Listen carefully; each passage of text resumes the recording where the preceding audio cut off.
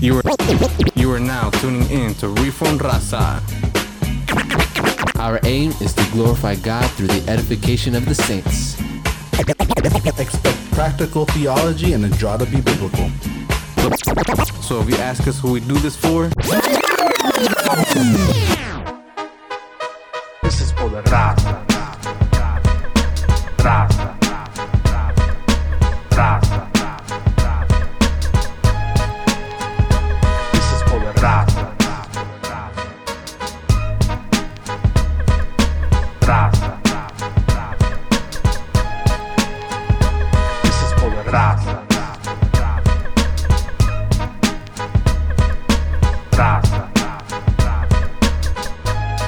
this is Reform Raza. My name is Martin Velasquez alongside with my brothers. This is Justin, the one and only Corona. And what up, everybody? This is Brother Vic. you are now up in the mix. Don't forget to hit us up at reformraza.com, reformraza@gmail.com with any questions, comments, concerns, or rebukes. Find us on Instagram, find us on Facebook, find us on any podcast streaming platform. If you would be so kind and to leave us a 5-star review on Apple Podcasts, if that is where you're listening. If you got an iPhone, which if you're Reformed, you should have an iPhone, you know. Dispensationalists have Androids, you know what I mean? So just putting it out there. Shots already, dang. If you're Reformed, you got an iPhone, so you hit that 5-star button on Apple Podcasts.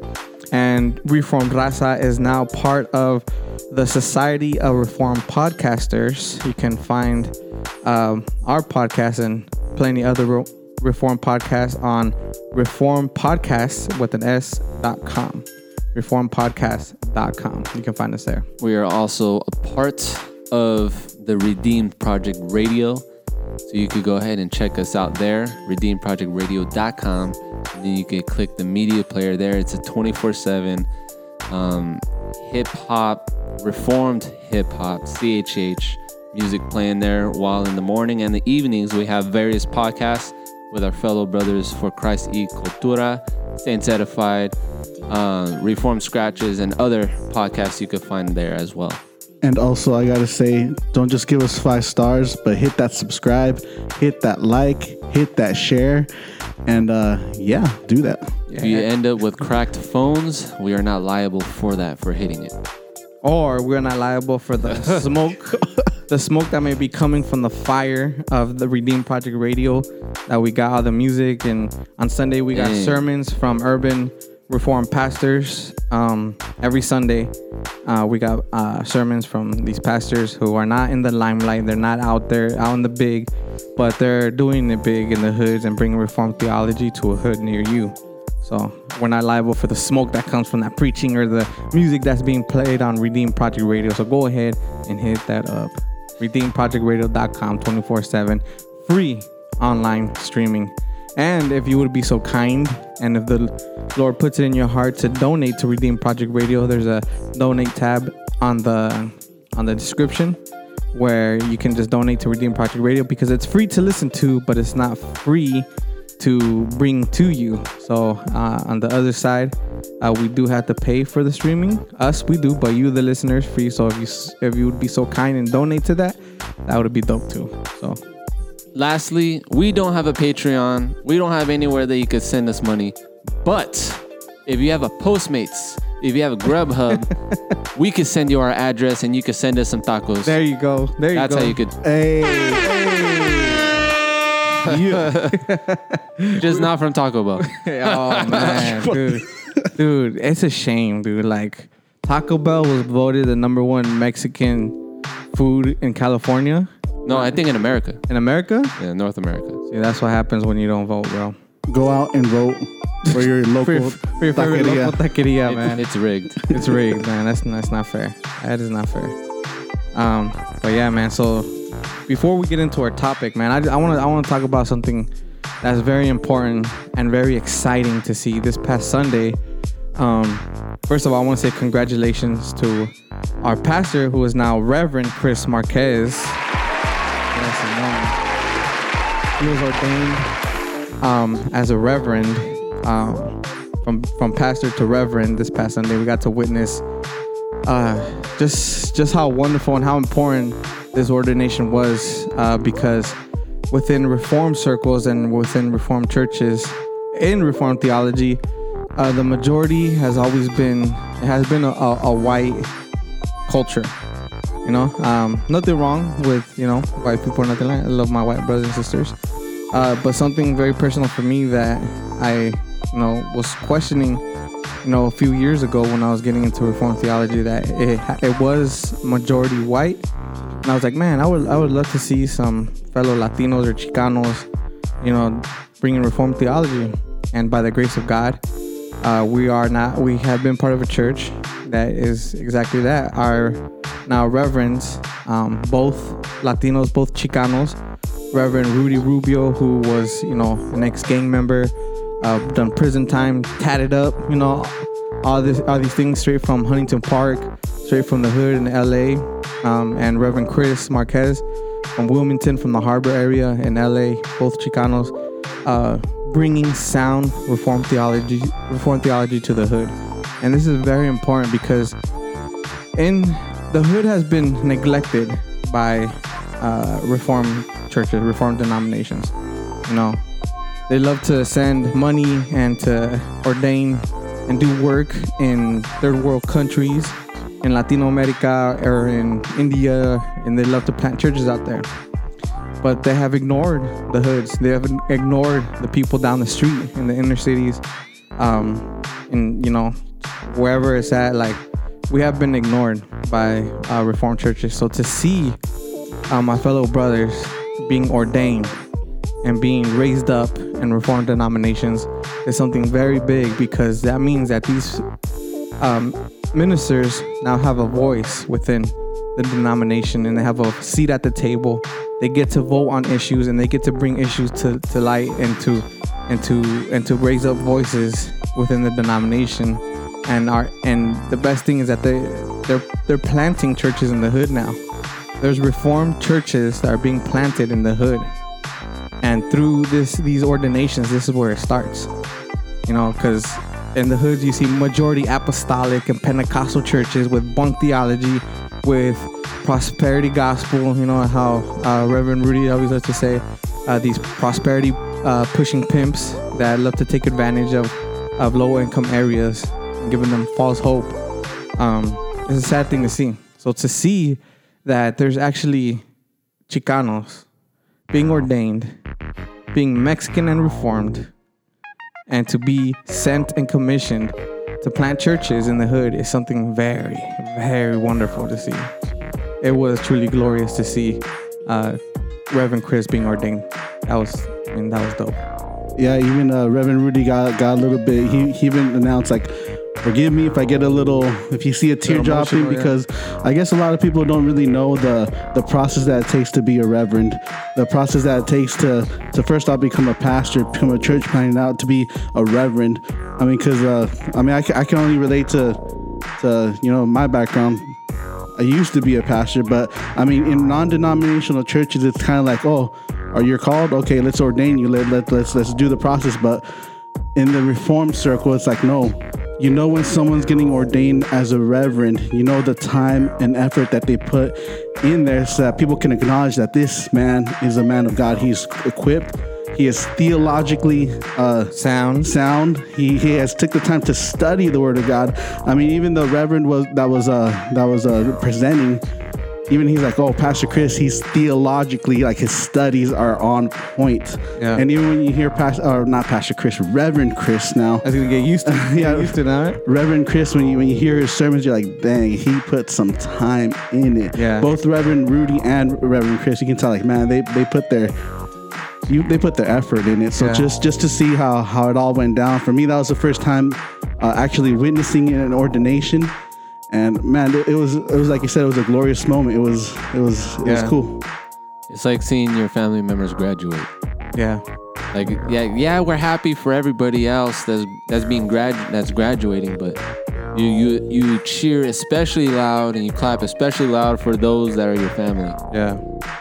And then even too, as we talk about, Reform Raza, right, our podcast, just supporting not just the raza, the church, but even more just those that are Latinos as well. As we are encouraged as fellow Latinos that one day we too will be up there being ordained as pastors and reverend.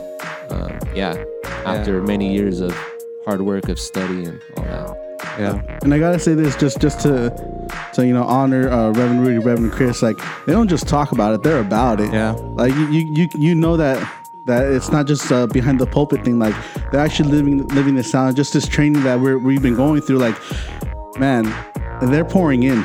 Yeah. They're pouring into it. So shout out to Reverend Chris. Shout out to Reverend Rudy. Go follow them on Instagram. Hit it.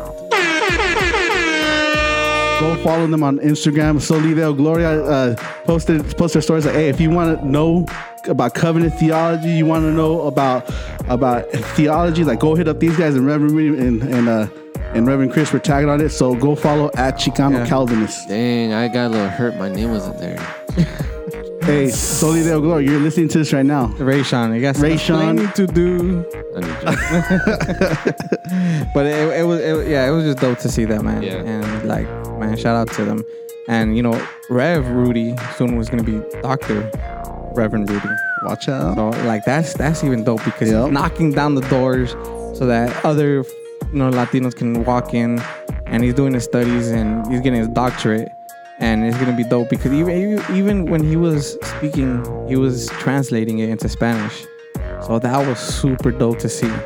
Like for him to be doing his preaching and his translating in Spanish, dude. Like, that's just dope to know that he's preaching Reformed theology and then translating in Spanish so other can understand. So. And he wasn't stuttering; he was on point with the Spanish. Yeah. I was like, dang. Yeah, that's cool.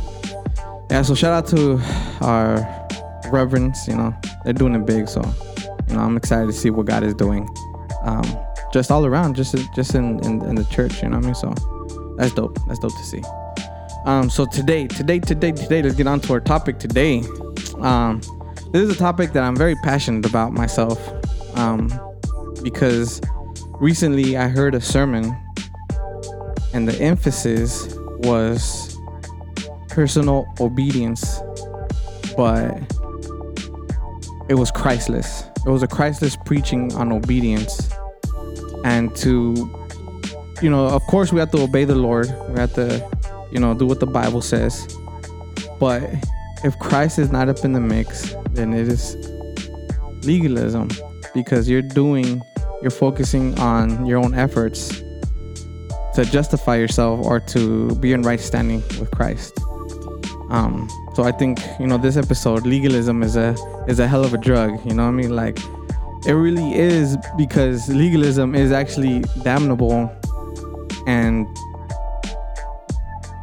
the legalist person will end up in hell because they're going by their own strength and their own personal piety to get them into heaven. It's the very thing that Jesus came to call out. Yeah. Especially amongst the Pharisees. So what is legalism? Let's start off right there by defining our terms. Like, what do we mean by we say legalism? Well, I think a good definition that I've seen on Christianity.org or .com. It goes on to talk about legalism exists when people attempt to secure righteousness in God's sight by good works. Legalists believe that they can earn or merit God's approval by performing the requirements of the law.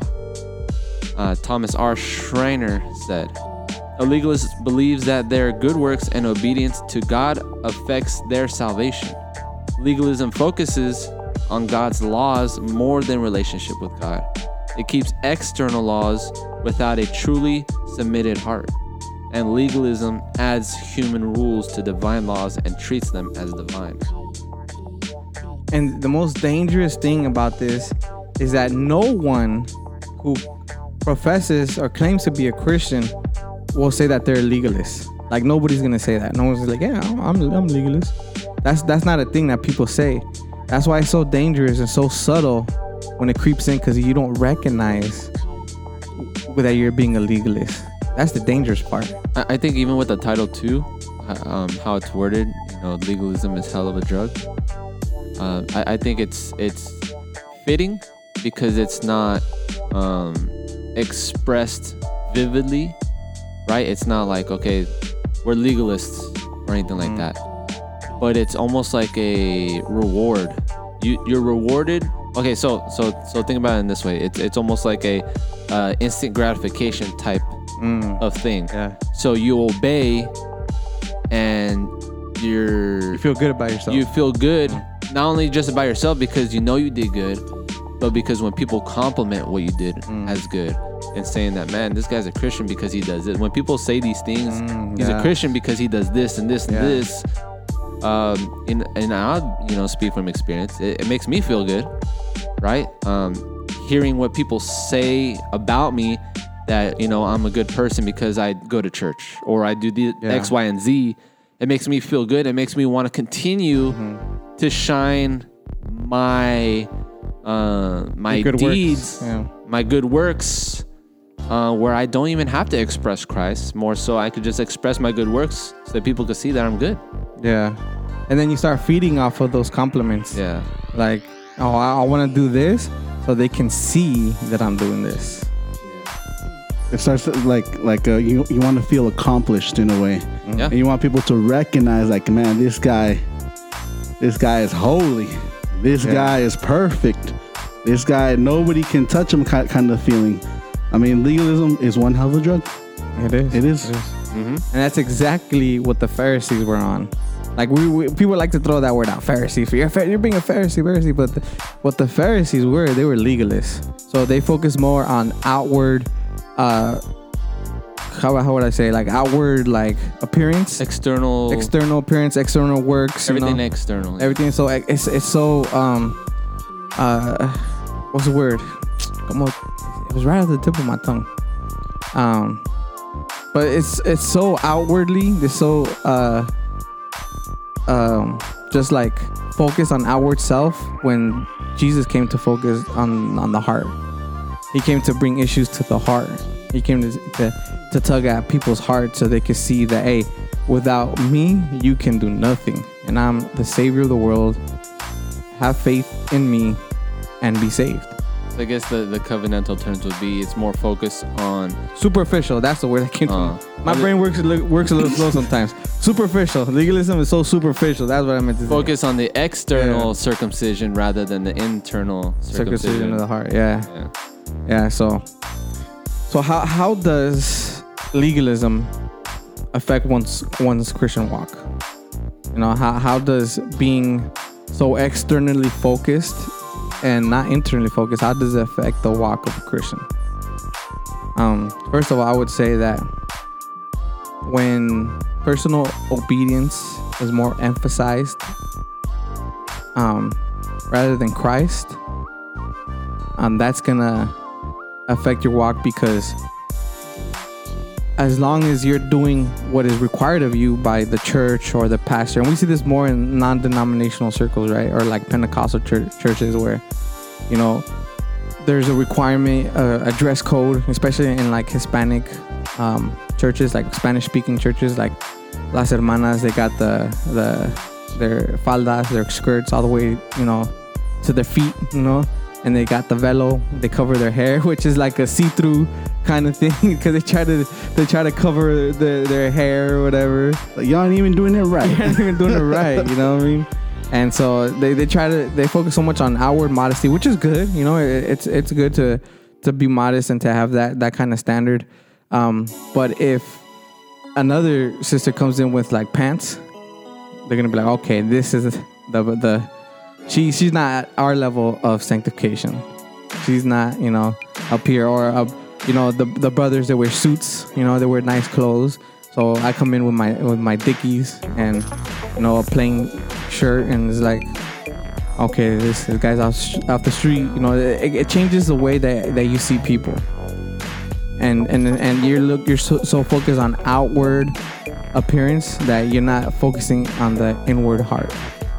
Yeah, Reverend Chris and our brother from church, Ozzy, we just had a conversation about this earlier, about how people want to obtain their salvation or think that they're saved by the works that they're doing. Yeah. Like I brought the example that church is a Christian should go to church. Let me just start by saying that, but it shouldn't be so legalistic. Like if a member is tardy or something, it's like, oh, he's not saved, he's doing something wrong, he's a sinner, he did something wrong, why is he coming in late? Or kind of like if emergency happens, you're not at church, and it's like I say this because I've gone through this. Like if you don't go to church, it's like, oh, there's something wrong with him, he's in sin, he's doing something wrong, and let's pray for this brother, let's talk to him, let's sit him down, and he probably needs to be off of ministry for a while because he came in a little bit late. Or, oh, you didn't show up this one time, so, oh, you're in sin. And so now we start focusing on, like, well, look at me. I went to church, I came over here. And then it's like looking down at people. Where were you? Yeah. It's kind of like maintaining that salvation, trying to maintain salvation on your own and trying to obtain something that only Christ could do. Yeah, and then it becomes like school when they take the I forgot. I've been on school. Attendance sheet. Yeah, the attendance. Bruh. I'm off, dude.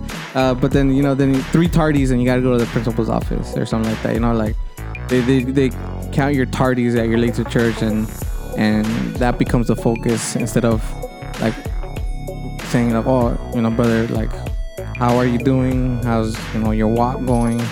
More it's like, hey, if you're not on time in church, then you need to get sit down from leadership or something like that, which is damaging, and that's how church hurt happens. Yeah. By the way, the second part of the church hurt, should have mentioned this in the beginning, but the second part of the church hurt episode is going to be on For Christ y Cultura's podcast on their platform this week. And so as that second part's not going to be on Reformed Raza, it's going to be on For Christ y Cultura. So you're going to have to go over there to their podcast to listen to the second part, which I'm excited for that part because it's bringing it home. It's talking about the gospel. But So legalism produces church hurt. Just a side note. It does. It's one of ways that there's church hurt. But even just going back to the question, how does legalism affect our Christian walk? It causes the believer to focus on habits than the heart, rather than the heart. Because then our mind is now focused on what we do and all that is external, rather than focusing on the condition of our heart and focusing on what we actually do believe as a believer. We say we're believers, but what do we actually believe? So instead of focusing on these things that are core to our faith foundationally, right? It's more focused on our habits and what we do. And that's the emphasis in this type of, legalist, in legalism, right? And that's damaging because, just from the first foremost is now our focus is not on Christ, but it's not so much on the gospel, but the gospel call, if that makes sense.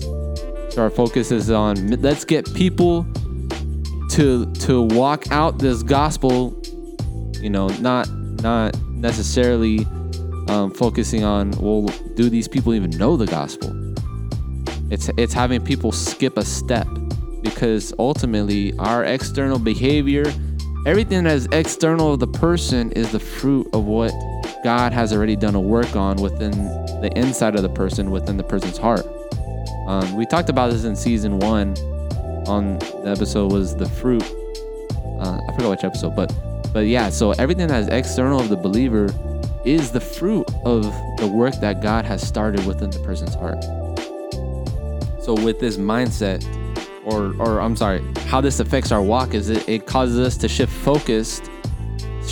focus off of Christ and onto our habits. Instead of focusing on Christ, you're focusing on good works, and good works become the emphasis of a person's sanctification or maturity. Yeah. This is where we get this idea where as long as you're good, you'll get into heaven. Or even just now the center of conversation in fellowship is, what are you doing for God, rather than what is the state of your heart, or rather than correcting crucial doctrine. Yeah, so it's what are you doing for God instead of what is God doing in you? So it's kind of like, because you mentioned evangelism right now, and sometimes when people, I've witnessed is that when people go evangelizing, instead of spreading the gospel, they're saying you have to serve Christ. Yeah, that's the way to your salvation. Yeah. God calls you to serve Him. Instead of, no, God's calling you towards repentance. God's calling you to have faith, to have trust and repent. Instead, it's like you have to serve God. Yeah. Yeah. We're evangelizing, like you have to go to church. Yeah. It's like, whoa, wait, people aren't even, the heart's not even being exposed. The gospel's not being preached. Yeah, and that's what's dude. damaging not only to those who are walking in the faith, but to the unbelievers. It's causing them to look at God in a legalistic way. Dude, and I've seen this before. Where instead of, helping people to understand the gospel, they just say, when are you going to serve God? Like you've been running from God. When are you going to serve Him? And it's like, what do you mean? Like, call Him to faith, call Him to trust in Christ. Explain the gospel instead of saying, you've been running from God. It's time for you to serve Him. It's like, now, and that's how subtle it is, because it sounds good. And yes, we are to serve the Lord.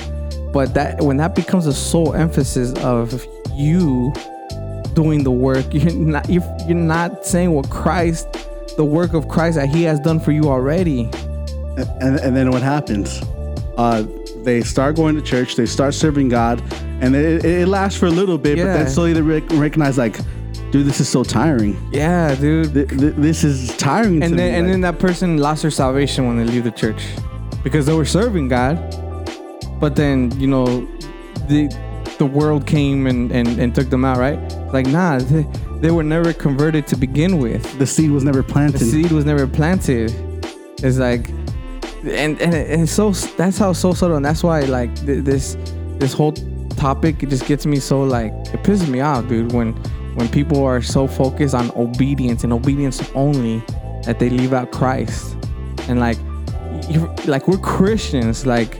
The emphasis should be Christ in everything. And that's what I love about Reformed theology, because Christ is so exalted and it's so glorified, and man is so put down that we recognize, like, man, without Christ, it's true what Jesus said, like, you can do nothing without me. Like, and that's for real.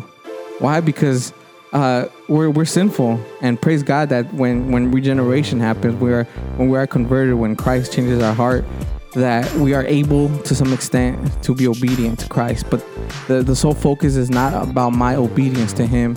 It's about the work of Christ that has been done on my behalf.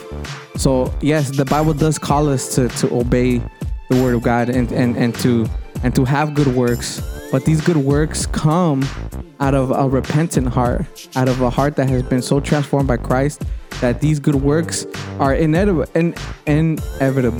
How do you say it? Like inevitable. You can't stop it. You're getting a real. It's like Thanos. I am inevitable. Yeah. That's what I was thinking right now. So good works are gonna come automatically because our heart has been changed. We're gonna have good works. That's what Ephesians 2 says. You know what I mean? Like, we're His workmanship. Even Ezekiel goes on to say that we will, when Christ, I will make them exactly keep my commandments. When our heart has been replaced, we will walk out these things. Yeah. We will be careful to obey His law. Yeah, dude, man. And I was gonna say, so I mean, we're gonna emphasize this more later in this episode, but the gospel is the life, death,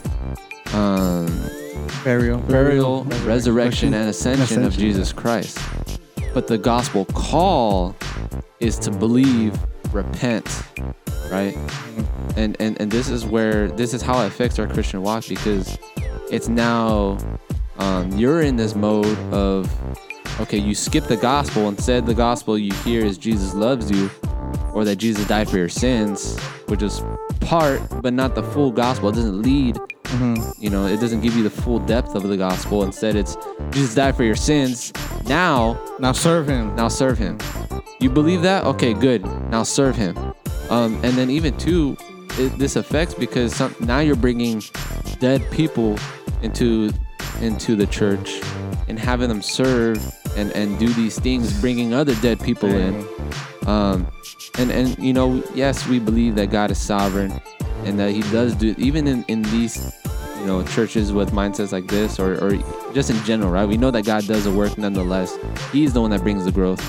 But in this, there is no gospel, but instead just the gospel call. The gospel call is needed after the gospel. But when the focus is on the gospel call, which is to repent and believe this, right? And then afterwards go out and make disciples, then we just end up in a, right? It's the, man, on my tongue. But yeah, it basically just goes back to that. It's just the dead picking up other dead, you know, tying them to strings, and they become puppets.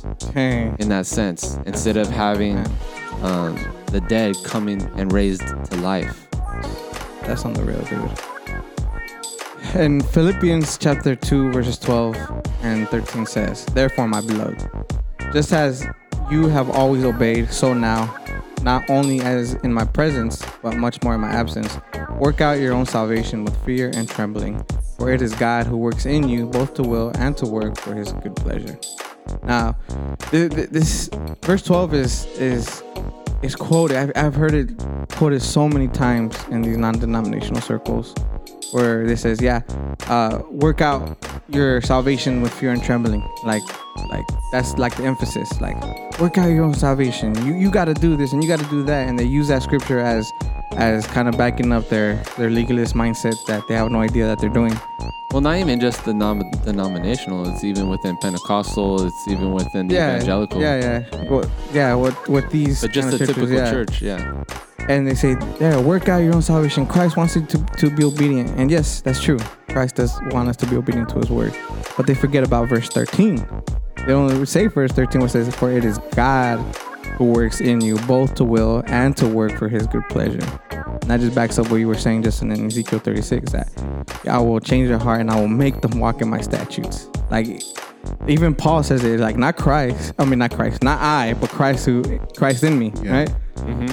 So even when you know, people are complimenting you and saying, "Oh, you know, brother, I seen you, you're serving and doing this," what's the response of the Christian?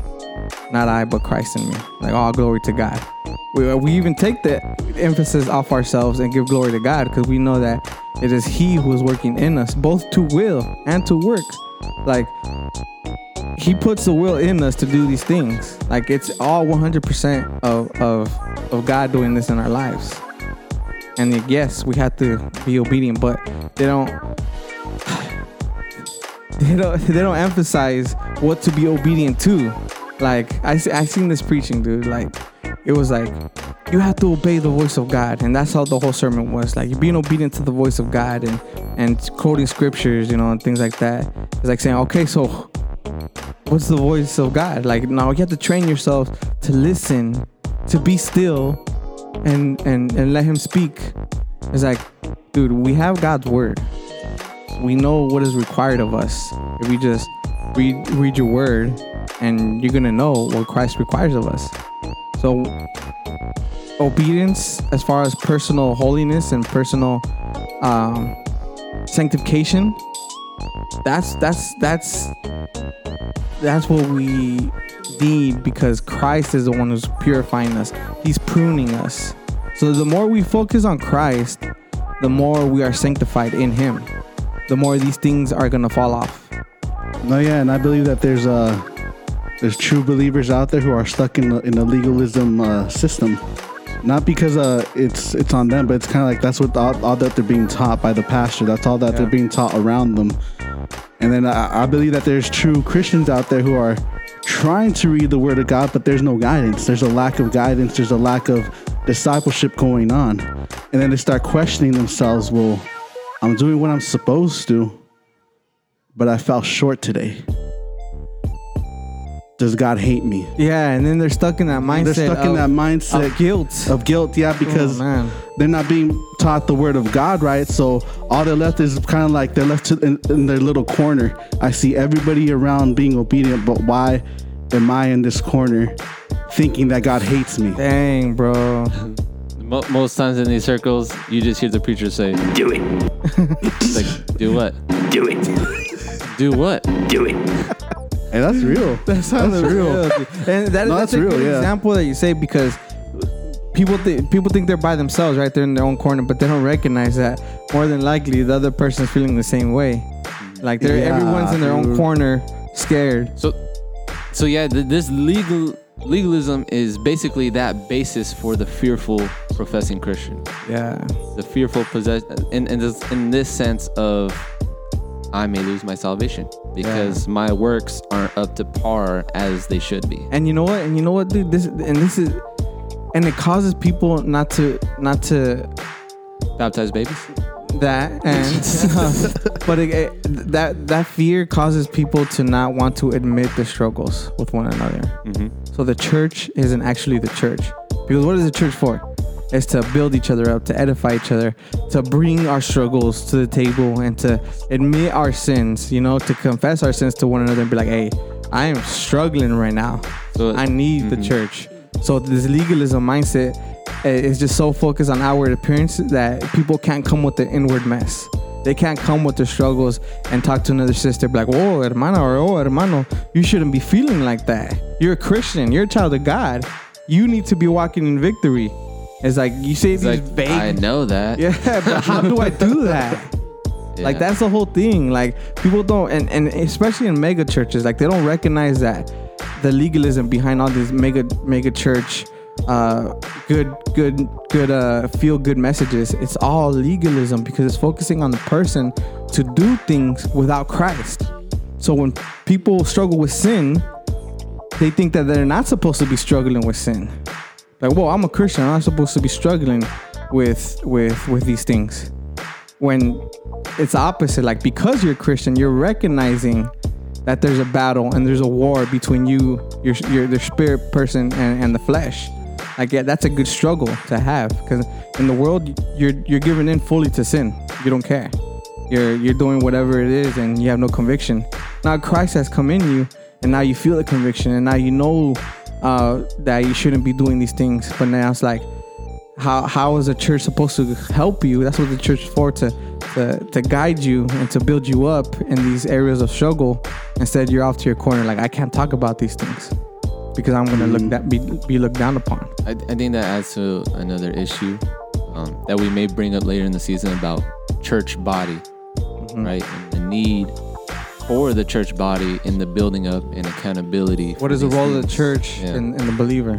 Yeah, that's very important, dude. Yeah, so in this, like, you're trying to maintain an appearance, trying to maintain perfection, because, I mean, even you hear it all the time, but, the Bible says confess your sins to one another and, pray for each other. But not me. I'm the perfect one, like, I'm supposed to be this perfect person. I'm not supposed to. I talk about this from experience too. I'm not throwing shade at anybody. If anything, I'm throwing shade at myself, because I've been stuck in that. Like, I have to maintain this appearance. I have to not let people know that I'm struggling through this, because I'm supposed to be an example. But no, the Word of God says, follow my example as I follow the example of Christ. So if you're not even following the example of Christ, if you're not even following Christ, if you don't have Christ in you, I mean, you can't be that example or anything. But you gotta understand that we're humans. We fall short of the glory of God daily. Pastors fall short. Your brother next to you falls short. We all fall short of the glory of God. But man, when you're stuck in that whole lifestyle, you start, you start thinking, I can't go to my brother, or I can't go to my sister, I can't confess my sins. And another thing is, like, because I feel like God hates me, I can't go to God.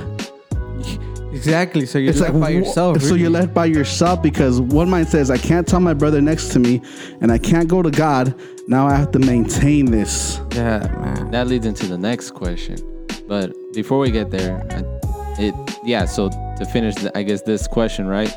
How does it affect our Christian walk? Is ultimately it leads the Christian to a false image of a Christian. It leads them to, the Instagram Christian, where people only see Instagram Christian. People only see the highlights or the good things about the reels. It. Yeah. Reels. So then the next question is, where does the legalist mindset lead a Christian in the relationship? So the first part of this is, where does it lead the Christian in the relationship with God? It causes you to run from God instead of running to God. Think of Adam and Eve. Yeah. Bro.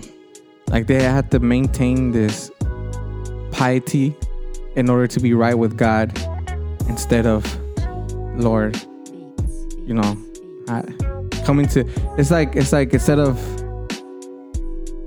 like, it's a cliche statement, you know, like the I forget how it's worded, but instead of running, there's two mindsets. Oh, I messed up, I need to hide from my father, or I messed up, I need to run to my father. You know, it's a difference between knowing, like we've heard, you know, the homie Larry Casa say, you know, having the walking as son, the sonship, walking as sons Or slaves, you know. Yeah, so it changes that idea of we say God is our Father, but we don't internalize that. We don't truly believe that because we're really living out our Christian walk in fear. Because at any moment that I may confess my sin or anything like that, I may be forsaken by God. I may, you know, and so it produces the fearful Christian, because if I'm not obtaining these works, I need to hurry up and ask, not only for forgiveness, but I need to hurry up and do something about my walk so that I could continue to present this. Otherwise, I may, you know, not be a believer at all. Bro, that's exactly what the Word of God says. Run to the throne of grace with confidence. And so, a lack of theology, a lack of preaching the Word of God, I mean, you're not going to run to God because you don't know God. You don't know who Christ is because Christ isn't being emphasized in the churches. And so you're left to yourself. And what does yourself want to do? Wants to run away from God. Wants to run away from everybody. And this is damaging. This is why people end up not. I mean, if you ever go to church and you know that person that hasn't been in church in a while, it's because he's running away from something, and it feels like he can't come to God. I can't even step into the church because I'm not right with God in the first place. And so they want to take the little trip to the world and you know, do their little thing, but it's like, man, they don't. That mindset, God hates me, so I might as well indulge in this sin. Yeah. Crazy. So in the scriptures, we see Jesus actually speak to both sides of that mindset between relationship with God, right? So one, he opposes that in the sense of those who are doing these things for piety, for self-righteousness, right? And we see that in the examples when he calls out the Pharisees, and how they hold their own law over God's law. And then on the other hand, right? So on one hand, he's opposing those who uphold this piety, this mindset of my good works represents my righteousness to God. But on the other hand, Jesus in Matthew 11, I believe 28, goes on to say, you know what? Those who are heavy laden, those who are burdened, come to me. So going back to it, so on one hand, it's those who are using this as a means, you know, as an image of their salvation. He opposes it. But on the other hand, those who are struggling in good works, those who are struggling with these, you know, burdens, right? Because this is what Christ was talking about. Those who are burdened by the law, those who are, you know, weighed down by these things, who feel like they can't obtain them because they're struggling, just come to me. Those I will you know, give you rest. And he will give us rest. He gives us rest, knowing that we're not perfect, and he knows that. And he knows that even after we have been regenerated, that we will not be perfect even then. But yet he says, come to me. And more than that, he says his yoke is light. You know, the yoke even just between two ox, but more than that, the yoke of a teacher. That he is his discipline. He will disciple us. You know, we know that the Holy Spirit will sanctify us through our Christian walk. All we have to do is just come to him, as we are burdened. And the scripture says that he is faithful to forgive those who ask. Dang. And that he will give us our strength needed in these times. Temptation comes to all people, but he will give us the strength. He is our strength. You know, Paul says in Philippians, right, that it is only because of Christ that he was able to go through, you know, all the extremes that Paul went through as the example. But for the believer, right, it affects our walk in that, is that it causes the believer to be fearful in, you know, I may lose my salvation, or it may cause them to have false assurance in their walk, believing that they are saved when in fact they just have good works. And we know that in the world, people do have good works, even those who have good works. Exactly. And I guess that's the downside too, because then you go to a Joel Osteen church and, you know, you could be Muslim, you could be Buddhist, but as long as you're good works, you're good. Dang. Yeah. But yeah, The real. Yeah. And so how does it affect our walk with, or the next one is the legalist mindset in relationship to our neighbor? How does that cause us to see each other? I'll say that it causes us to look down on one another because they're not doing what you're doing, right? You're involved in so many ministries, and this person is only, you know, not involved. They're serving, you know. this person is barely able to read a book every day. Yeah, every day. I mean, read the Bible every day, you know, continual daily reading. Yeah. So instead of looking to build up one another, you're looking down on them, and you leave them hanging dry. Yeah, the word, I think in Proverbs it says it, that those are called haughty eyes, which is one of the things that God hates. I mean, the legalist is doing something that God hates, not realizing, but you're looking down. Those are haughty eyes, like with a proud look, with a prideful look on them, like I'm looking down at you and I'm up here, get to my level. Like, how many ministries are you involved in? How much work have you put in? And I mean, the legalist is just damaging his neighbors, damaging his brother or sisters, damaging, because it's like you're giving people a bar that they can never reach. Yeah. Even the legalist himself can't even reach. Yeah. But you're giving people that false assurance, like you said, Justin, and giving people a bar that they cannot live up to. Yeah.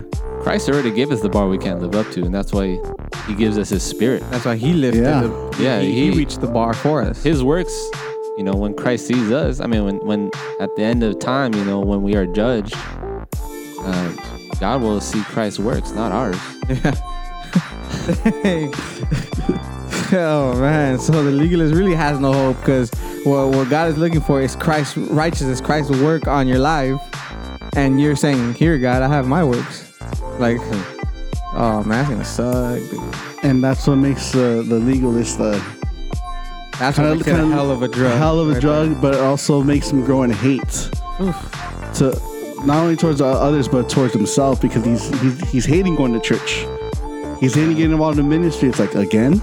Yeah, and he gets burnt out. And dude, that's Think of the older brother and the prodigal son, yeah, exactly. right? He's been there serving his father, you know, doing all these things, and he says, why have you not, you know, done this for me and my friends? It's like, bro, you've been having it. You know, I could fall in that same shoe. I remember when I got involved in, you know, at our previous church in the usher ministry, I started hating on my sister because it took me months before they even recommended me to be an usher. And then here comes my sister, you know, 1 month being in the church, and all of a sudden now she's an usher too. And in my own heart, I was hating on her. I was like, man, what the heck? Like it took me time to get to this point. I worked to get here. Exactly. Right. But the scary thing in this question, right, is how does it affect our neighbor, our relationship with our neighbor, is that most times people with this mindset don't know that they're damaging their brother or sister. Yeah. That's the scary thing. In their mind, they're thinking that they're actually encouraging them. And I can say that because I've done this, right? When I think I'm encouraging a brother or sister and saying like, you're a Christian, You shouldn't be having these type of thoughts. You should be doing these things. You should be doing X, Y, and Z. It affects the relationship because we're actually putting down our neighbor and giving them milestones as to what a Christian is, instead of sitting down, listening to the aching, the struggles of their heart, and actually encouraging them by Christ and his finished work, which is the gospel, right? Instead of encouraging them in that way, we then tend to encourage them by, let me pray for you, that instead of you thinking this way, that you would think this way instead. Instead of actually attacking them at the core, not attacking them, sorry, but instead of tending to them or giving them so I guess in medical terms, right, and giving them a prescription, you're just giving them a standard path that for every person must do this, but every person is different. Every person is struggling different. Every person is going through their own things. So if anything, we're doing more damage to our brothers and sisters because we're giving them the wrong antidote to their problem. We're giving them the wrong prescription to what it is that will actually help them. Yeah, man. And how about our relationship with ourselves? Like how does the legalist see themselves? I would say in two ways. That it could be, they could see, you could be prideful, or you could be fearful. You could be proud, be like, look at me, look what I'm doing, or be fearful, be like, man, I'm not doing enough. You're focusing like on what you do, and your joy is dependent on that and not on Christ. Your joy is dependent. Well, I did a lot for the Lord today, and you can feel good about yourself and not be fearful. Or like, I did super good today, like, praise me. I think it could cause a Christian to hate themselves. Yeah, because only I know my own heart, other than God, right? I know the internal workings of my mind, my thoughts. I know all these things while I'm doing these good works. So it could cause a Christian to hate themselves, in regards to their own relationship with their own self, because they know that they're doing these good works outwardly, but on the inside, they're tearing themselves up because they know that their heart is off. They know something's wrong. And it could cause them to hate themselves because then they're like, they may question, and I know I've been there, where I start to question is, why am I in this? Why do I have this running through my mind? Why are these things happening? I should be a Christian. This shouldn't be happening to me. And I guess that could be an effect of the previous question too, right? Of how, we could hurt our brother and sister with this type of mindset, because then the believer, takes us in and says, well, why am I even a Christian? I'm believing these, I'm still having these type of thoughts. My heart is still in this condition. And it could cause us to hate ourselves, because then we're just like, man, like, am I saved or am I not? Yeah. I have these good works that a Christian has, but at the same time, my heart feels differently about these. I don't adore Christ as this person does, or outwardly does. Yeah. I would say confusion and chaos. To add to what both of you are saying, confusion and chaos in the mix, because as you're having these questions, you're not only getting mad at yourself, but now you're being confused. Like, what am I actually doing? Mm-hmm. Or am I doing enough? Am I doing enough? And then instead of having the peace of God in you, you start going a little bit kind of loony, because it's like, wait a minute, I'm not doing enough, and what am I really doing? And because I'm stuck in this legalistic mindset, you're doubting. It's like you realize you can't obtain or uphold your salvation. So it's kind of like, am I doing enough? Like you were saying, am I doing enough? And then you come to realize, like, I can't do enough. So what do? You go kind of crazy. Like, I'm not doing enough. I have to keep doing work. So instead of the peace of Christ, we end up with the peace of works, which is, as long as I do good, I'll have peace, because this is what I believe will help me in my salvation. Yeah. And that's why it's so subtle, because you don't even recognize that all this is going down. But let's switch it up a little bit and let's talk about Christian liberty. Yeah. The gospel. Oh, okay. How I does got the it- wrong questions there. Because the gospel, it's kind of it's how does the gospel free us from this legalistic mindset? How does the okay. gospel how when we truly hear the gospel or you know, when the Spirit of God just enlightens us and opens up our eyes, like how does this? I mean, let me talk a little bit from my experience, because me personally, you know, I was involved in the leadership in my previous church. I was involved in pastoral, and I came to all these conclusions, hating myself, doubting salvation, putting in work, where other people were going like, oh, this guy's the example or whatever. I'm just like, inside I was like, I'm dying on the inside. Because I feel like if I have to obtain, I feel like if I have to uphold, I feel like if I can't come to anybody, because if anybody finds out that I'm sinning in this certain part of my life, that you know, it's also a pride thing. Yeah. Because you feel like if you're up there and you can't come down, you're basically setting the bar, and other people have to follow. That's what I'm talking about, confusion and chaos, because you're going crazy. But something that when I really like, man, this is gonna sound weird. This is gonna sound really weird when I say this, but I was reading Galatians coming back from one of our camping trips, and I was just like, oh man, you know, I'm feeling good coming back off this mountain, and oh man, feel so pumped up. But then when I come down, I'm like, dang, I'm not perfect. Like, I've sinned, you know.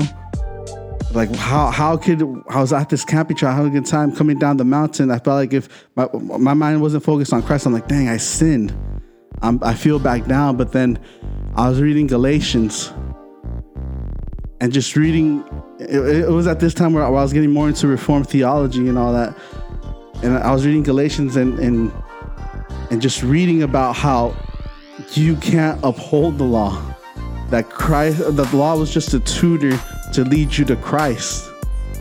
And as I was reading this and meditating on the scriptures, and then, you know, the 5 solas, just like Spirit enlightened me upon those doctrines. I'm like, dang, saved by grace alone, through faith alone, in Christ alone, through the word of God alone, for the glory of God alone. It's like the emphasis wasn't on me. Yeah. The emphasis was Christ did the work for you. Yeah. That I don't have to uphold this certain image. I don't have to be perfect, because that's the whole point of why Jesus came. To show you that you are not perfect. The law was meant to show you that you are not perfect. You can't do it. It's like how you were saying earlier. Jesus said it straight out, apart from me, you can't do nothing. And so I remember just reading this scripture, and I felt so liberated, like a burden was taken off of me. And then I was hearing this song. I feel so in shape now. I was bumping the Hillsong songs, but God used that. I forgot what it's called, because I don't listen to Hillsong anymore. But I forgot what it was called. But it was talking about grace. It was talking about, you know, faith alone, grace alone. I was meditating on it. I'm like, dang, I don't have to live up to this perfection. I don't have to maintain this, because Christ already put in the work. And I don't know why, it just at that moment, it just came alive in me, like, dang. Like, I don't have to be stuck in this whole legalistic thing. Like, Christ did it for me. Yeah. And that's what the proclamation of the gospel is a proclamation of his life, death, burial, resurrection, and ascension. Like, he lived for us. Like, it was on our behalf. That's what the purpose of him keeping the law. Not only the law, but to fulfill the offices of prophet, priest, and king. Like, those are all offices that nobody could uphold it. And like, he did it all. And sacrifice. All that stuff, he did it on our behalf. So he literally, like, he was perfect for me. He was perfect because I'm not perfect. So the gospel liberates us because it shifts the focus instead of self, it shifts the focus on Christ. And the more that he is lifted up and the more that he is exalted, you will see him for the glorious Savior that he is, and how he is so wonderful in saving a wretched sinner like me. So the more Christ is lifted up, the more you fall in love with him, and the more it becomes a relationship, and the more it becomes a passion to serve him. Instead of serving him to be righteous, you're serving him because you love him, and that makes all the difference. Like, you love him, and you've understood the gospel, and you know what it means to be in him, in Christ. And so your obedience is dependent on his righteousness and not your own. It's not because I have to. It's more of a, since he died for me and since I love him, I want to do this. So it becomes a passion rather than a burden. That's how the gospel really liberates us. It shifts the attitude, it shifts the mindset, it shifts the heart to a passionate servanthood instead of like, I have to do this. Yeah, our mindset goes from slave to sonship. That's what I was trying to say. And our thinking is, as we're talking about, faith is trying hard to do good works and to be better, to make our own righteousness so God and others can accept us. And then it goes into, well, faith is a discipline of remembering and living every moment as an accepted child of God. Even then, another one is, being controlled by people. Expectations and opinions of others become the real moral standard. We are controlled by what people think, and it shifts into now integrity and courage is easier. The only person whose opinion counts is my Father's. Who cares what the rest think? We are adopted sons, no longer living to gain the love of the Father, but we are living from the love of the Father, which is totally different. I could think to my son right now, as he knows and understands that we love him, and when he does mess up and sin against us, we come to him in grace and in this mode of helping him. When we as parents see our children, and when they get in trouble, we should always seek to better them, to encourage, just as any other believer, we should seek to edify them in their wrongdoings.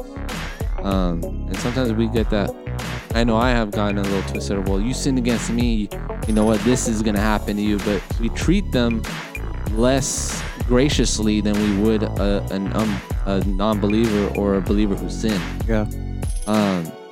But yeah, so with that, the gospel truly frees us in that.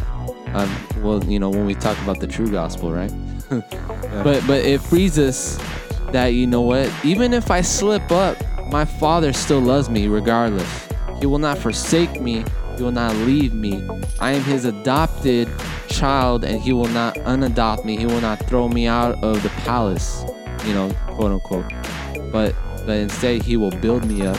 He has given me this great deposit, the Holy Spirit that lives in me now, to work in me, to clean me of all unrighteousness. And that's the great deposit. That is our secure in Christ. In season 2, when we talk about election and things like that, that is our assurance as the believer. We are assured because these things that happen in us and the workings that are done in us. If you want to go ahead and listen to those. But you know what? The gospel does free us in that. It changes our fearful heart to a forgiven and heart of gratitude. We do things out of gratitude and for his glory. We no longer are the center of God's universe, but instead we correctly put back the image that God is at the center of his universe, and we are a part of it. Yeah. Not that we are at the center, but we are a part of the universe that he has created. God is ultimately his glory. He is always uplifting himself.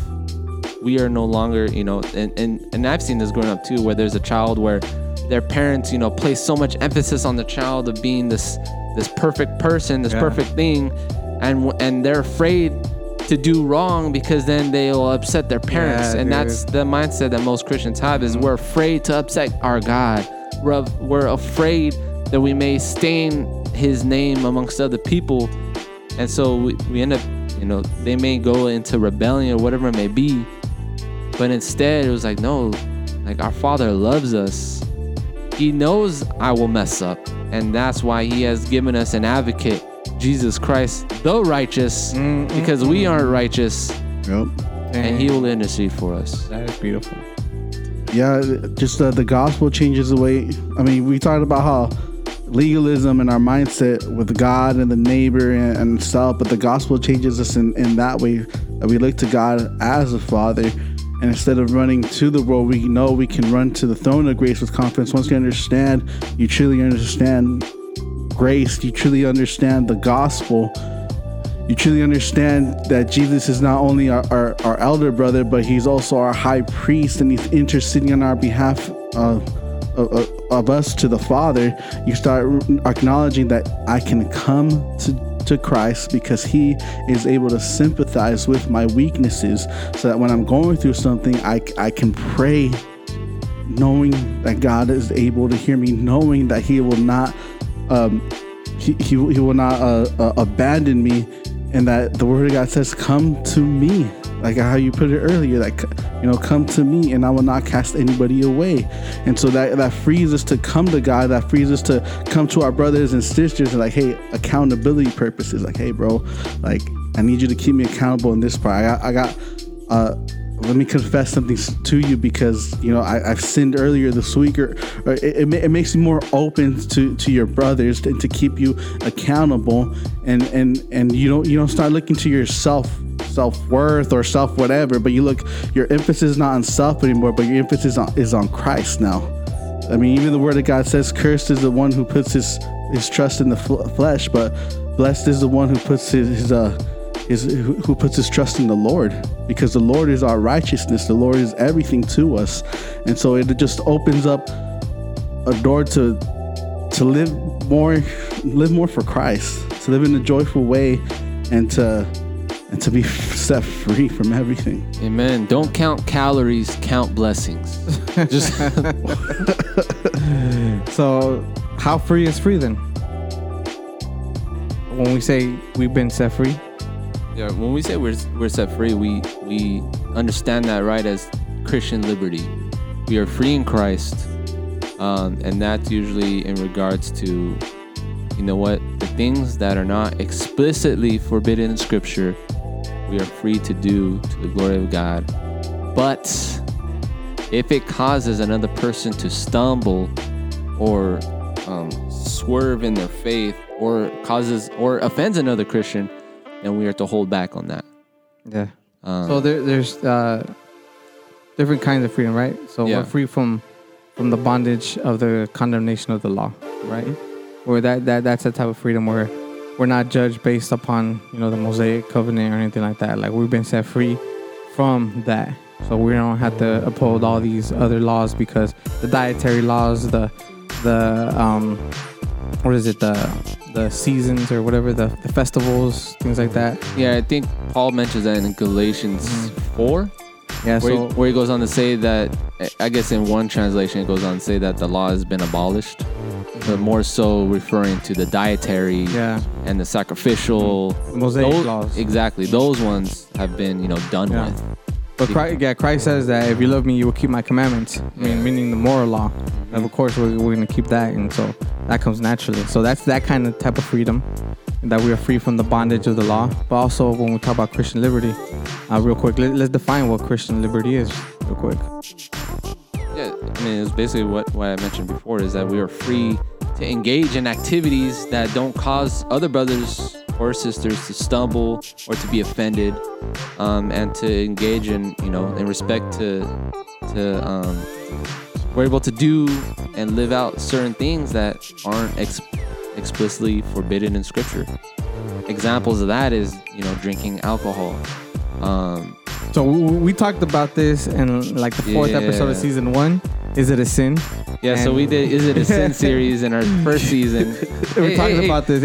You can tell the growth from back then. Yeah, and this now, is why I purposely say in every episode, grow as we grow. Because we are all growing in our theology and our understanding, right? Yeah, so our views have changed since then, you know what I mean? So let's just say it straight out like that. We reform with a capital R now.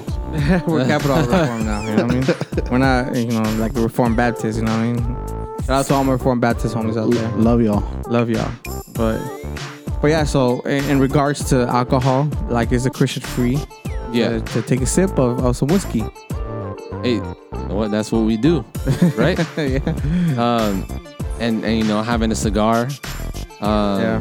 Even when it comes down to some movies that we watch, music we listen to. Yeah. Though it's not explicit in scripture, right? Explicitly forbidden. Exactly. Scripture. So some of those things we have to use wisdom as well, right? Yeah. Even with all these things that that we are able to do, that we are free in Christ to do, there's wisdom that follows that, though. Yes. Before we get into that, the legalist mindset will be like, oh, this person, he listens to secular music. What? He's a Christian. He smokes. He drinks alcohol. Oh, heck no. That's strictly forbidden. Or they triggered right now. Yeah. They triggered. Or watching. You watch scary movie. You watch horror movies. What? They got tattoos. They got tattoos. This was the diablo. Demonios. Eso. You know what I mean? And so this is the emphasis of the legalist, is if you don't do these things, then you're holy. So it's based on the things that you watch, the things that you do, right? So like the legalist is not gonna be like, oh man, I don't watch those kind of movies, I don't listen to that kind of music, or I don't take a sip of alcohol. Oh no, I am. That's not me. But these things aren't explicitly forbidden in scripture, so there's no basis to hold these things up as moral law. So we said this in the Is It a Sin episode. Like, we made the example of Charles Spurgeon. You know what I mean? He said that I'm not trying to add an 11th commandment. I got enough to deal with. I'm not trying to add another one. I'm gonna smoke a cigar to the glory of God before I go to bed tonight. And this is Charles Spurgeon, the Prince of Preachers, and he was puffing on some smoke. You know what I mean? And then we made the example in that episode about another man who was burdened with his cigar smoking, and he came to the altar and put his cigars down because they had him in chains. So as you were saying, there is wisdom behind refraining from some of these activities, but I would say it's a personal conviction issue, not an explicit issue that you must not smoke a cigar, or you must not take a sip of alcohol, or you must not watch this movie or listen to this kind of music, because it's not explicitly forbidden in scripture. But there is wisdom in refraining from some of these activities if it is causing your brother or sister to stumble, or you yourself are stumbling over these things. No, yeah, here's what I was going to say, that just because we're free in Christ doesn't not give you the freedom to sin. It's not a license to sin, our freedom in Christ. And so, when you hear these things, all Christians smoking a cigar, Christians drinking some whiskey, first off, no, it's not a sin. Just saying it out there. And I agree with you guys that if it causes someone to stumble, maybe you shouldn't do it in front of them or be posting stuff. But I do gotta say this though: if drinking whiskey, if you can't handle it, and if your character starts to be if your character starts to be compromised when you drink, and then I tell the brother, like, hey dude, maybe you shouldn't be drinking, not even a sip, because if it compromises your character, it's like maybe you shouldn't be doing that. But like you said, it's a personal conviction. But I would encourage the brother who has no self-control when it comes to drinking, don't. Because you are to have self-control. Because you are to have self-control, and if you don't have self-control when you're drinking, then it's better not to pick it up. Yeah, if you cannot have a gathering without having any alcohol, then something needs to be questioned in your understanding of freedom, I guess. Yeah. Or not questioned, but maybe there needs to be more working in that self-control area. And you should be cool with not like having alcohol. Yeah. Like that should be totally fine. You know what I mean? Like, oh, okay, that's cool. Or you know that a certain brother or sister doesn't like that or doesn't do that, and they stumble when you doing that. I'll be like, oh, no problem. I don't have to. You know, I won't do it in front of you. That's the thing. In 1 Corinthians chapter 10, verses 23 to 33, Paul goes on to talk about it. It says, all things are lawful, but not all things are helpful. All things are lawful, but not all things build up. Let no one seek his own good, but the good of his neighbor. Eat whatever is sold in the meat market without raising any question on the ground of conscience. For the earth is the Lord's and the fullness thereof. If one of the unbelievers invites you to dinner and you are disposed to go, eat whatever is set before you without raising any question on the ground of conscience. But if someone says to you, this has been offered in sacrifice, then do not eat it, for the sake of the one who informed you, and for the sake of conscience. I do not mean your conscience, but his. For why should my liberty be determined by someone else's conscience? If I partake with thankfulness, why am I denounced because of that for which I give thanks? So whether you eat or drink, or whatever you do, do all to the glory of God. Give no offense to Jews or to Greeks, or to the church of God. Just as I try to please everyone in everything I do, not seeking my own advantage, but that of many, that they may be saved.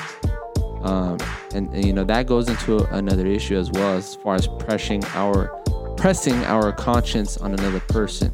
Yeah. But like as scripture says, in the context it's talking about meat sacrificed to idols and eating it. But this is the application. Yes, the application, the framework that Paul lays out is very crucial for our liberty, right? So as we're talking about alcohol, cigars, music we listen to, and things like that. If I am fellowshipping with a brother who is recovering from being an alcoholic, wisdom will tell me I will not drink next to this brother, right? Because this is something that will cause him to stumble. Because of his conscience, I will not partake in that. Though I have liberty to do so, I will not for the sake of him and his conscience. And the other token as well is that if I see it a sin if I see it in that way, as far as like certain music, if you're listening to explicit rap, things like that, you're in sin or whatever it may be. But if I'm pressing that to my brother who's listening to that, now there's a difference, right? In someone who's struggling in these areas and someone who just pressing it, as we talked about, that type of legalist mindset. If I'm pressing it to my brother, I should not be pressing my conscience onto another person, and in a way making them feel bad. And I guess this is where the middle ground is always the gospel. What is the essential part of the gospel? Where do we hold, and what is our conscience? What do we believe about these takes? And I think Paul fleshes that out even more, or before chapter 10 and chapter 8, where he goes on to talk about that as far as things we do in front of each other in regards to meat. Yeah. But for us as believers, this is where a lot of discernment comes in. And I wouldn't recommend for the new believer to really, push forward liberty until they fully understand and get a grasp on the gospel. Yeah. And have grown and are seasoned more in these things as far as what they believe and their conscience. Yep.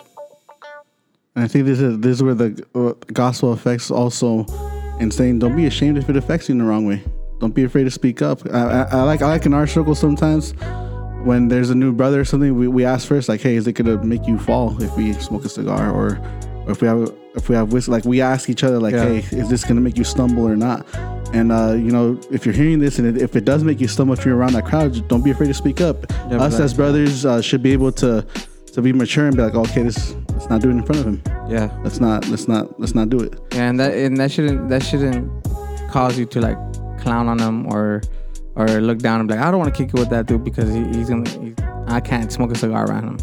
Like, if that's being your attitude, then you do need to check yourself, because like that's not the basis of our brotherhood or of our relationship.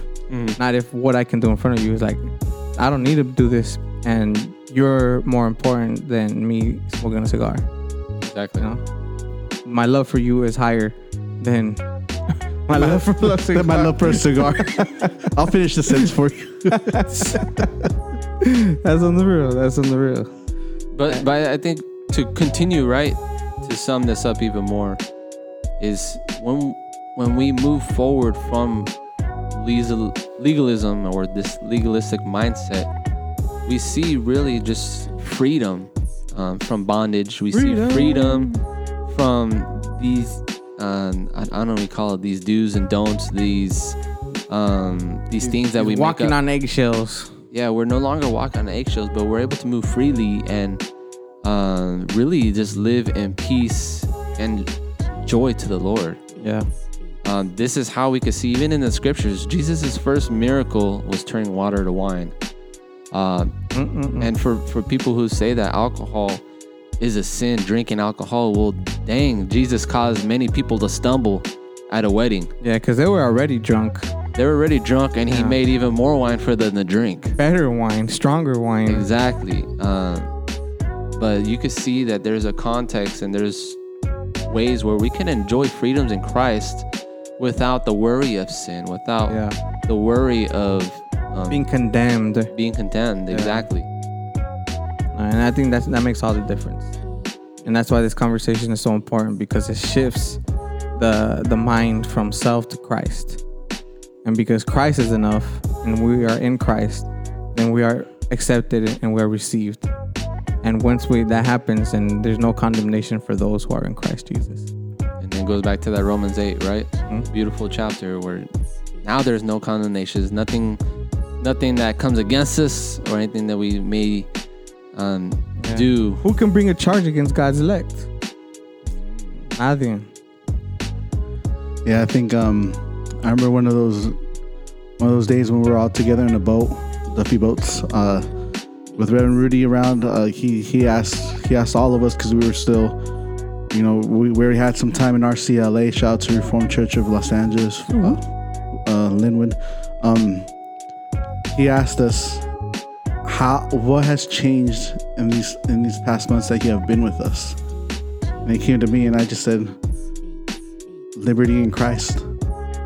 Like, I don't have to have this legalistic mindset, or I don't have to uphold this certain thing, but I am free in Christ. Does not mean that I am sinning or anything, or I indulge in sin, but it's like I'm free from that mindset. I'm free. The gospel set me free from the legalistic mindset. Yep.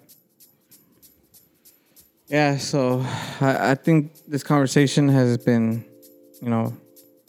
it's a necessary one, especially, the people that, know us, and the people who, listen. It's important to think about, and it's important to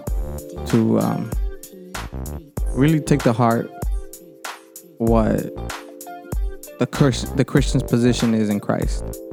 To understand who you are in Christ, to know what Christ has done for you, and how are we supposed to walk this walk in Him, knowing that you're not by yourself.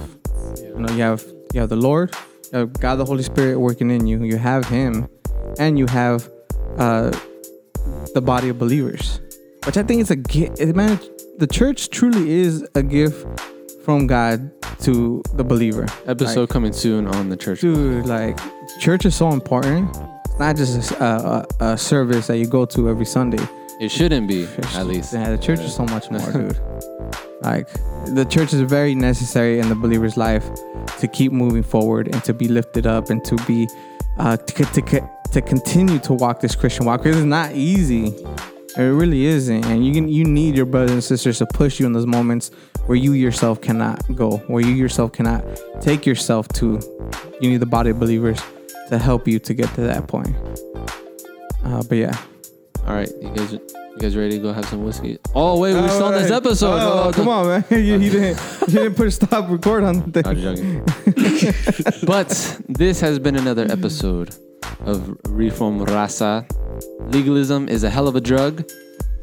We hope you guys enjoyed this episode. And I hope people get the title where it's coming from. Like, if y'all watch Dave Chappelle, man, you'll understand.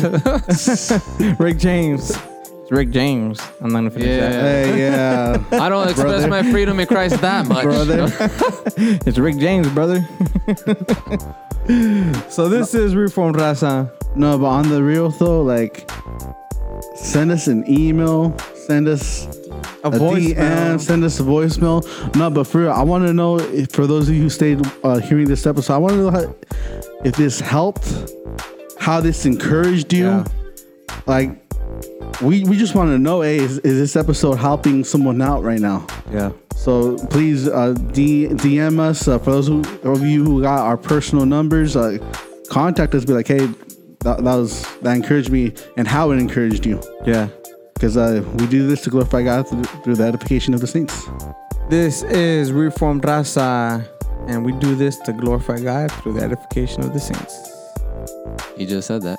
Yeah, I just said that. Yeah, like, but yeah. part Grow of the outro. as we grow. A rato, vatos. Later. Remember, the Force will be with you always.